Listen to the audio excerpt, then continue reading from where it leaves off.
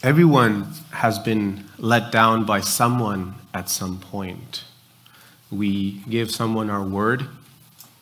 We make a promise. I know my kids are really good at keeping my word at promises that I make. And when I fail, they remind me. So over time, big or small, this can lay the groundwork for being either overcautious or lacking assurance in what others promise. Turn the table for a moment and think of where each of us have let someone down at one point or another. It could have been this week, or it could have been something a few years back. If I can be honest, I have contributed to someone else's and people's disappointments on so many occasions that I can't count. And so yet, in our relationships, there comes a growing doubt of assurance of how much can be trusted, of how far can we really hope that our word will be kept. At the same time, there are other factors that contribute to why sometimes we fail to keep our word. It could be circumstantial, beyond our control. It could be health or a personal emergency that is part of life in a fallen world. Even with the best of our intentions, we are so limited in how we can keep our word to someone.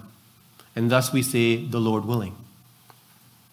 So no matter how much I try, I realize again and again how limited I am in wisdom, in strength, and in ability to keep the next hour, never mind tomorrow. This is why I believe today's passage will be of great comfort and assurance for Christ's followers.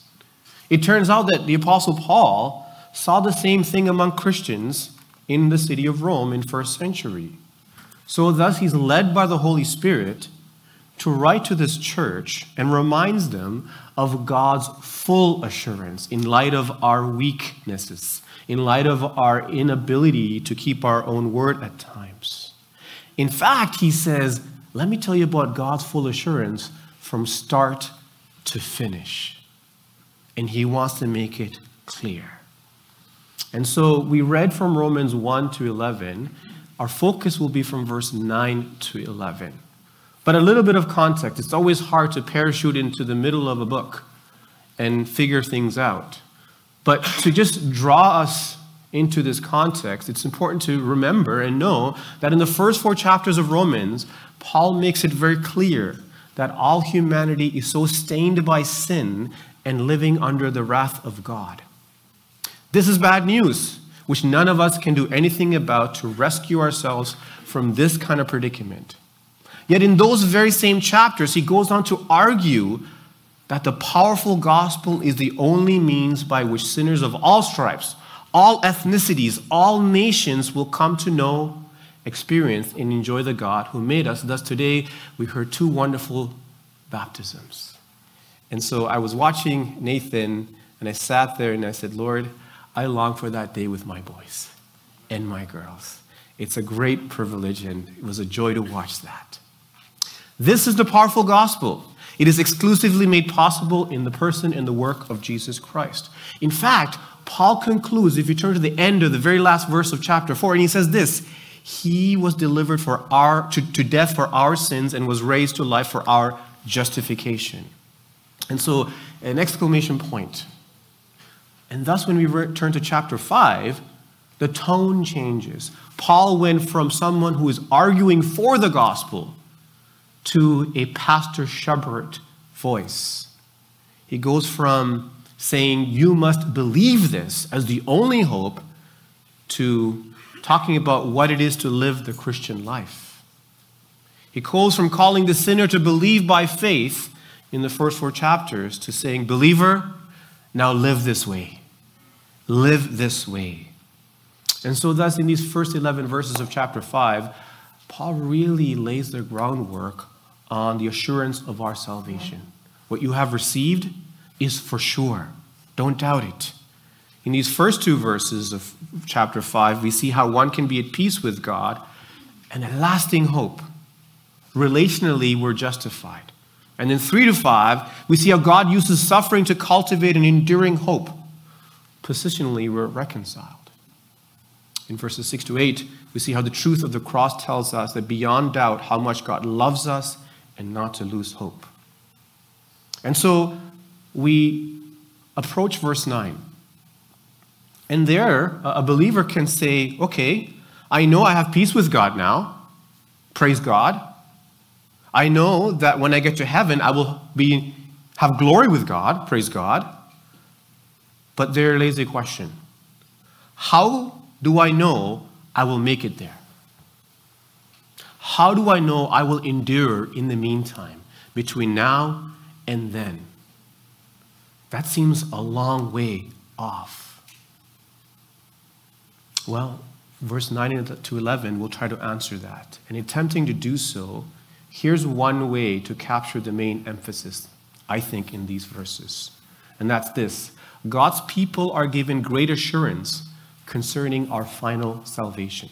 God's people are given great assurance concerning our final salvation. Paul wants to make sure that we see Christ's death not only as a reminder of his holy love for us, but also of great assurance that believers do not have to worry about Judgment Day. So I think he proves this in 2 points. First one being this, that God's people have a secure future in Christ's death. We see this being teased out in verse 9 and 10. In the first part of verse 9, Paul says, therefore, indicating that he's drawing a conclusion, what he's been talking about already in these previous verses. He says, therefore, we now have been justified by his blood, much more shall we be saved by him from the wrath of God. So the fundamental threat confronting sinners is neither sin itself nor the power of Satan, but the wrath of God. And believers are saved from that only through the death of Christ by his blood. So just to make sure we don't get Paul all mixed up here, it's helpful to understand what he means by the phrase saved by him. And a number of you already know this, but it is good as a way of reminder that the New Testament uses the word saved in 3 ways. First, he says, Paul in different places, I'm saved. We are saved from the curse of sin at salvation, at our conversion. This is what the Lord has accomplished in his dying on the cross on our behalf, that he died to save sinners from the curse of sin. Secondly, we can say, I'm being saved from the power of sin in this life after conversion. This represents the present and what God accomplishes in our day-to-day living as Christ's followers. This is where I can say, I'm being saved from the power of sin so that I can walk in the Spirit and live a life that is pleasing to the Lord. Third, we can say, I am fully saved from the presence of sin in the presence of Christ forever. This is the full restoration to glory. This is after final judgment. In this case, believers will be looking forward to our future glorification. The work that has begun in the past by Jesus continued into the present, and power of the Holy Spirit will be perfected one day. In that day, we will be delivered even from the presence of sin and made like Jesus forever. So I think in this passage, Paul has a third view in mind, the future, the full salvation, because he says we shall be saved by him from the wrath of God. There's a future tense. Although it is correct to say that the wrath of God, we can be presently seen in the moral depravity of man, as described in the first chapter of Romans, Paul here is saying there's a final day of judgment that he has in mind when he talks about the wrath of God. So this is not unique to the letter of Romans, by the way. We read Paul's letters in other New Testament, we will note that Paul is always thankful for the cross in the past. He's always thankful for the sanctifying work of God in the present. And he's always thankful for the glory that awaits believers in the future. So the gospel moves us to give thanks for the past, the present, and causes us to look forward to the future. In verse 9, he's saying that, hey, if you are in Christ, then you are justified on the basis of Christ's death, and you can be certain of being saved from the outpouring wrath on the final day of judgment. Now, this may raise a question. How are we saved from the wrath of God? Well, verse 10 tells us by his life, in reference to his current exalted position. So our full assurance is not only by Christ's death, but also his resurrection and his exaltation. And it's because he's alive now, in this very moment, that believers can be in union with the living Christ, and he saves us from final judgment. Now, just in case we miss this point, Paul says the same thing twice in verse 9 and 10. It's an argument going from the greater to the lesser. Okay, let's look at verse 9 for a moment. Since, he says, we have now been justified by his blood. That is the greater. And he says, how much more shall we be saved from the wrath of God? The lesser. Verse 10. If God uses the death of his son to reconcile us, the greater, how much more shall we be saved by his life? The lesser.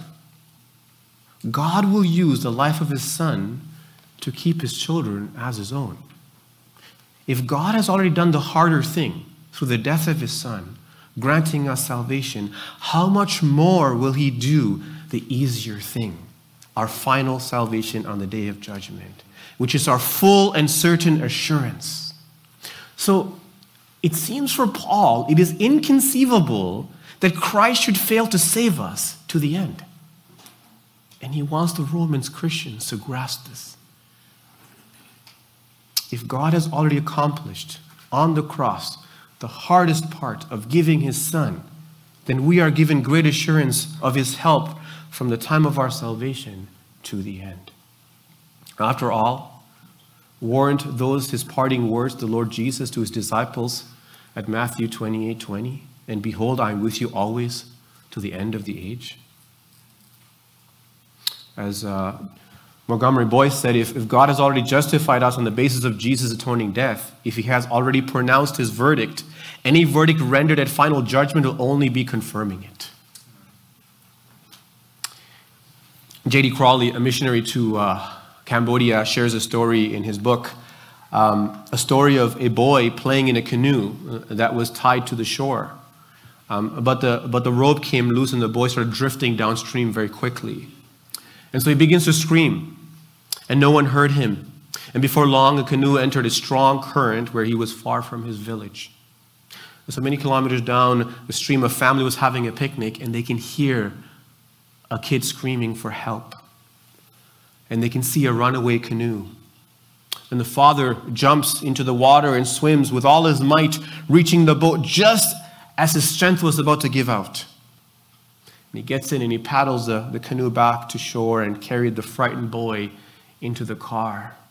After giving him some food and water, he put him in the car to drive him back up to his village upstream.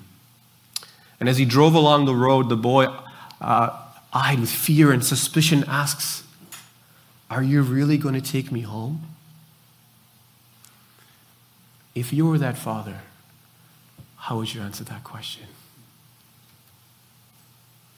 I think here's what the father would say.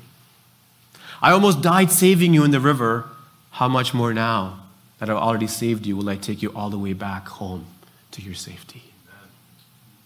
He had already done the hardest thing for this child by saving his life. To take him back home in the car is the easy thing.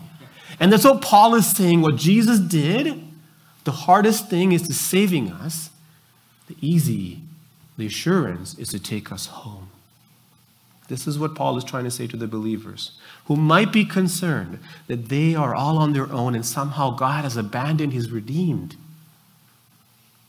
Paul goes on to say, I got good news for you. What God promises and begins, he keeps and accomplishes. I remember when we were preaching through Romans in our church, one of the things that kept on coming up again and again is that God is a promise-making God and a promise-keeping God. And that's true throughout the biblical narrative. Now, if you're not a Christ follower, friend, maybe you have been in church, maybe you've heard the gospel, but you have never personally turned and trusted like these two young men who shared their testimony with us today. It's impossible thing for anyone, apart from the finished work of Christ, to save themselves. We're like that boy going downstream, helpless and hopeless. But sometimes we use all kinds of arguments to try to rescue ourselves. And one of them is very typical. I'm a good person. I'm kind and considerate to others, and I even give to charity. I even volunteer for good causes. I'm sure that God will not reject me? Well, why wait until Judgment Day to use this logic with God? Let's try to use that today. So I'm assuming today that Honda dealership down Eglinton Road is closed. But today or tomorrow, I want you to go out there and ask for the manager. And I want you to say to him, hey, listen, I'm a good person. I'm kind to my neighbors. I even cut their grass.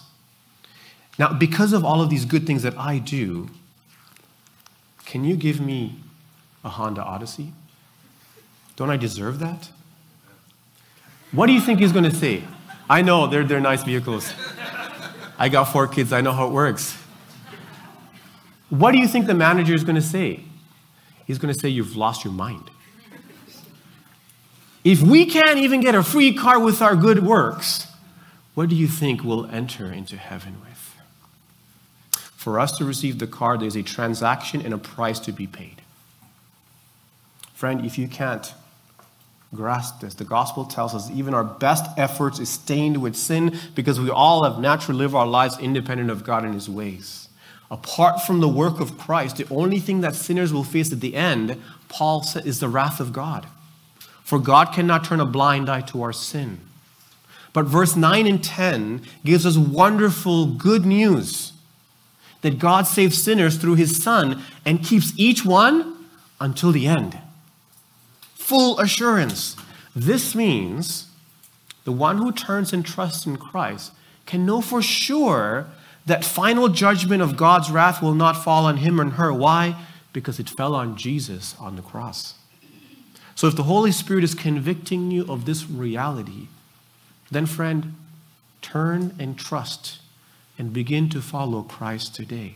And if you turn and repent to Christ, be assured that God is ready to save you and me. For those who are Christ followers, here's an application for us to consider. Again, it is obvious in this text, but as a way of reminder, and that's this. We must ground our confidence in God's assurance. We must ground our confidence in God's assurance. Those who have been justified by faith, we have no reason to fear. Instead, we can walk in full assurance. Paul is saying if we're saved, then the best is yet to come. And verse 9 and 10 helps us to be sure of that. It's not just an Advent season, a couple of weeks away now, where we ought to remember God as Emmanuel, God with us in Christ. What confidence this ought to bring our souls. What consolation during times of troubles and trials. Our God is with us every step of the way and will lead us safely to our eternal rest. That's what Emmanuel is ultimately for us. So, we must eagerly look forward to our final and full salvation where the presence of sin is totally wiped out and will be glorified body with Christ. This truth alone gives us so much to be thankful for. And yet, Satan desires that we go on living like we have no assurance. And often because I fix my life on circumstances or situations or maybe even unanswered prayer. And Paul is saying this is for sure. Keep your eyes fixed on this. He has done the impossible of reconciling us by removing the grounds of hostility and transformed our relationship with him from one of hate to one of friendship. So if God did that for us while we were enemies, Paul reasons that he's certainly going to save us from the final outpouring of his wrath on the day of judgment, now that we are his family members. So God has done the greater thing, he will do the lesser. If he has saved us while we were enemies, he will certainly save us as his friends. Now, there may come times and seasons where believers may struggle to grasp how we hang on until the end. Verse 9 and 10 tells us that it is actually God who carries us through the end, in his arms. This gives us strong comfort and assurance that God will not lose those whom he saved. So sometimes Christians struggle with the question, can I lose my salvation? I think that is the wrong question to ask, because that question puts too much emphasis on me, on us, as if our final salvation was our own idea. The real question is, can God lose even one of his own children? And the answer, Paul says, is no, never. Nothing can separate us from the love of God. Tim Keller says, the God who opened heaven to us will ensure that we arrive there. He will not shut the door. This takes us to our second point, and that's being this. God's people should rejoice in their reconciliation. Verse 11. Paul begins this section by listing the benefits for believers who have been justified by faith in these first 5 verses. And now in verse 11, he concludes it by saying that we rejoice in now received reconciliation. More than that, we also rejoice in God through our Lord Jesus Christ, through whom we have now received reconciliation. Now, while it is true that justification and reconciliation are closely related, they're both by the death of Christ, there is an important distinction. That is, that justification, we meet the legal demand of God's holy law, and in reconciliation, we meet the relational aspect of salvation. So in justification, you and I are forgiven in Christ. In reconciliation, we are restored in Christ. So God is concerned that believers have a deep assurance of our salvation. He's also concerned that we enjoy and exhibit this good consequence of the gospel in this life now. That there ought to be a fruit of that in our lives. So verse 11 reminds us the really unusual thing about our faith is that we can have hope and assurance and joy right now, even in the midst of struggle. Our hope for the future is not grounded on something that will happen on Judgment Day, but it is grounded on what already happened on the cross. And that makes a big difference. The gospel tells us that joy is not dependent on our circumstances or on our performance. You know, when we give our hearts to anything except God and seek happiness there, we will be disappointed. We will sooner or later realize that we're not happy and our happiness is brittle or insecure. We had to change the flooring in one of our bathrooms and it was very brittle. It was cracking all the time. It was cold and I was regretting what we did. And so sometimes we put our happiness on things that are not strong, that are very weak, insecure. We realize that these things can never truly and permanently make us happy. And sometimes we retreat and we say, okay, you know what? I won't give my heart to that again. But what are you going to do now? Well, we'll either look at something else because that void is needing to be filled, and thus we get disappointed again and again, or we give up on finding happiness and become very detached. So we don't enjoy anything at all. And it reminds us that ultimately, without the gospel, we must either worship the world's pleasures or withdraw from the world's pleasures, as one author put it. But the gospel gives us God, and He does not change. We can find joy in knowing Him and knowing peace and fellowship with Him, even when we lose things that are dear to us. We can look forward with iron-cast certainty to our home in glory. And when we enjoy a foretaste of it, as the Holy Spirit works in us and gives us that subjective knowledge of God's love for us, then our hearts resting in Christ, we can rejoice in God through our Lord Jesus Christ, and we can enjoy the temporary things of this world, neither becoming disappointed nor detached from it. It's only in the gospel we learn to make sense of these things and enjoy them in a healthy way. Anytime I remove from that, I find it becomes an idolatrous thing, or we overemphasize it and overvalue these things. It takes us to the point of application for us to consider from verse 11. That's this: that believers always have reason to rejoice in Christ. Always. I remember one of our elders telling me when I first started pastoring, he said, look, when you're struggling to pray on some days, you always have two things to rejoice in. Thank God for who He is and what He's done. Always. Thank God for who He is and what He's done. That was some 12 years ago. And that comes back to me again and again and again. To rejoice in God is the greatest of all human activities. However, an important first step is to be honest and admit that we don't often rejoice in God. We should ask us, why though? Why is it so? In fact, for believers, a good place to start is this passage in Romans 5, 1-11. If we do not understand that we're justified by faith, friends, we will not rejoice. How will we? If we do not respond to God for his grace, we will not rejoice. As Martin Lloyd-Jones put it, a failure to draw the necessary conclusions from Scripture will ultimately pave the way to not rejoice in God.